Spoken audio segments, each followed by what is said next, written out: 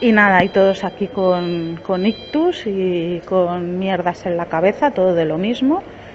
Y bueno, he tenido una conversación con los dos chicos estos de la ambulancia y delante de mi madre, y aparte el chico diciendo, ya sabemos lo que hay, ya no me he callado y le he dicho, es que vosotros lo sabéis, digo, y dudamos en si meterla aquí un momento porque te da miedo que no le vuelva a dar cuando vosotros os marchéis, pero a veces es peor el remedio que la enfermedad.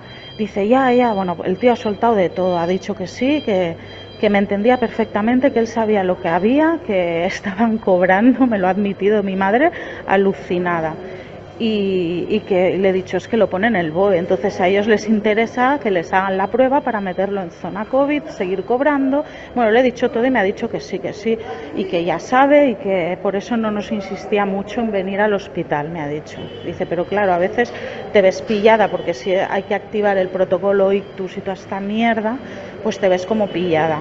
Y luego aparte que aquí me está diciendo otro técnico que dice, yo porque no tengo ningún familiar dentro, si no cogería y lo grabaría todo y que saliera en la tele. Y digo, pues mira, es lo que estaba haciendo ahora, estoy grabándolo todo. Dice, igual te llaman la atención. Digo, es que me la suda que me llamen la atención, porque aparte aquí dentro son más papistas que el Papa.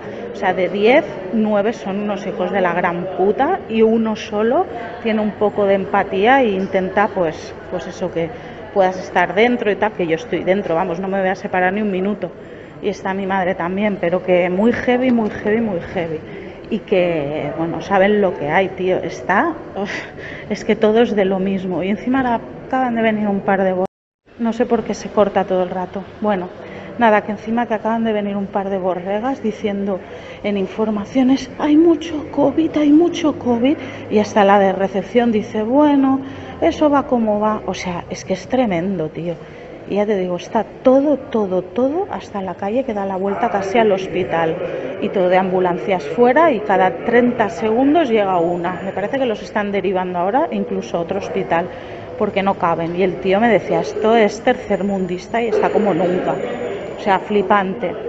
Sí, nene, claro que te doy permiso para que lo compartas todo. Y está todo lleno de ictus, de repentinitis, también, bueno, arritmias por un tubo, infartos. Ahora han venido 3 más con ictus, a unos lo están operando de urgencia, bueno, todo. Pero aparte lo más escandaloso de todo es que la cola da la vuelta casi al edificio. Tienen a la gente en camillas en la puta calle con el frío que hace. Les están sacando mantas, algunos que son empáticos, en silla de ruedas, encontrándose fatal, da la vuelta por la calle, entra en los pasillos de urgencias. Bueno, no es ni urgencias, son información y admisión.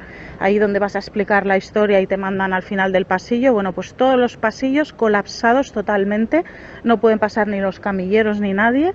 Están todos ahí tirados. Acaba de pasar una enfermera y me dice que hay como mínimo de 10 a 12 horas de demora para triaje, para que simplemente te deriven a un box o al otro. Los box totalmente saturados también.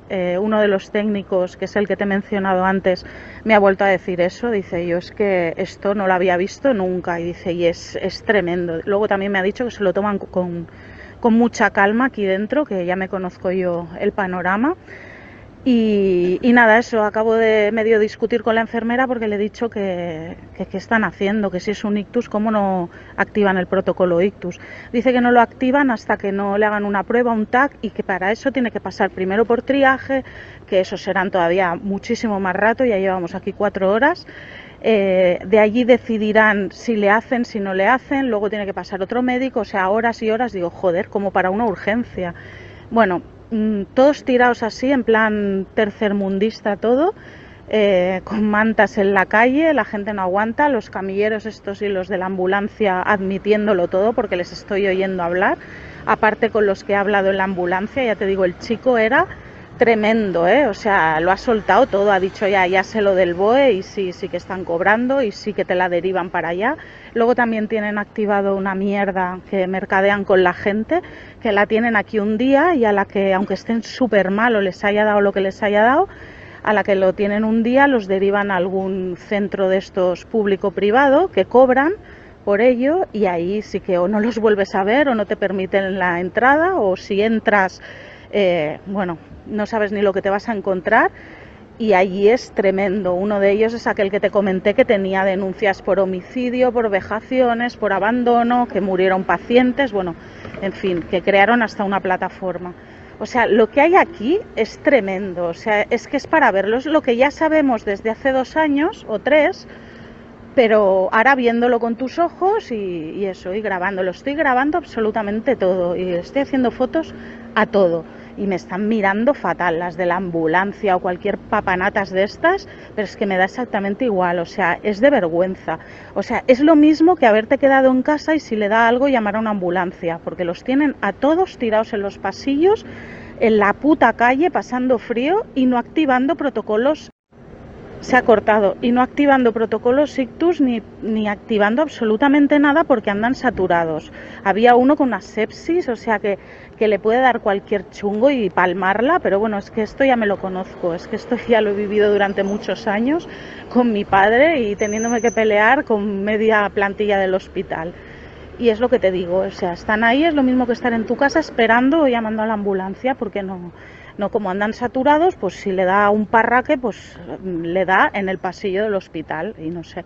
Y en ese momento se supone que alguien correrá, pero bueno, como están todos los pasillos saturados, todo lleno de camillas, no dejan entrar, aparte te van diciendo, apártese, no sé qué, no sé cuántos, o sea, no caben, o sea, están tirados, abandonados allí y en la calle que da la vuelta a la manzana. Han hecho desalojar también a las ambulancias porque no cabían, habían de repente como 20 ambulancias colapsando totalmente el pasaje, todo, o sea, súper heavy. Les oías hablar a todos diciendo que esto que era, que esto no era ni medio normal. Bueno, ya, sí, yo es que ya no me callo ni una. Todo el que viene a decir, ay, pues no sabemos tal y cual, se lo suelto.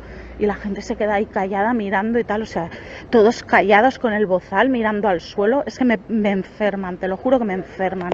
O sea, les estoy metiendo una caña que ya te digo, como no agilicen, es que les quemo el hospital, es que voy a liar un pollo que voy a salir yo en las noticias al final.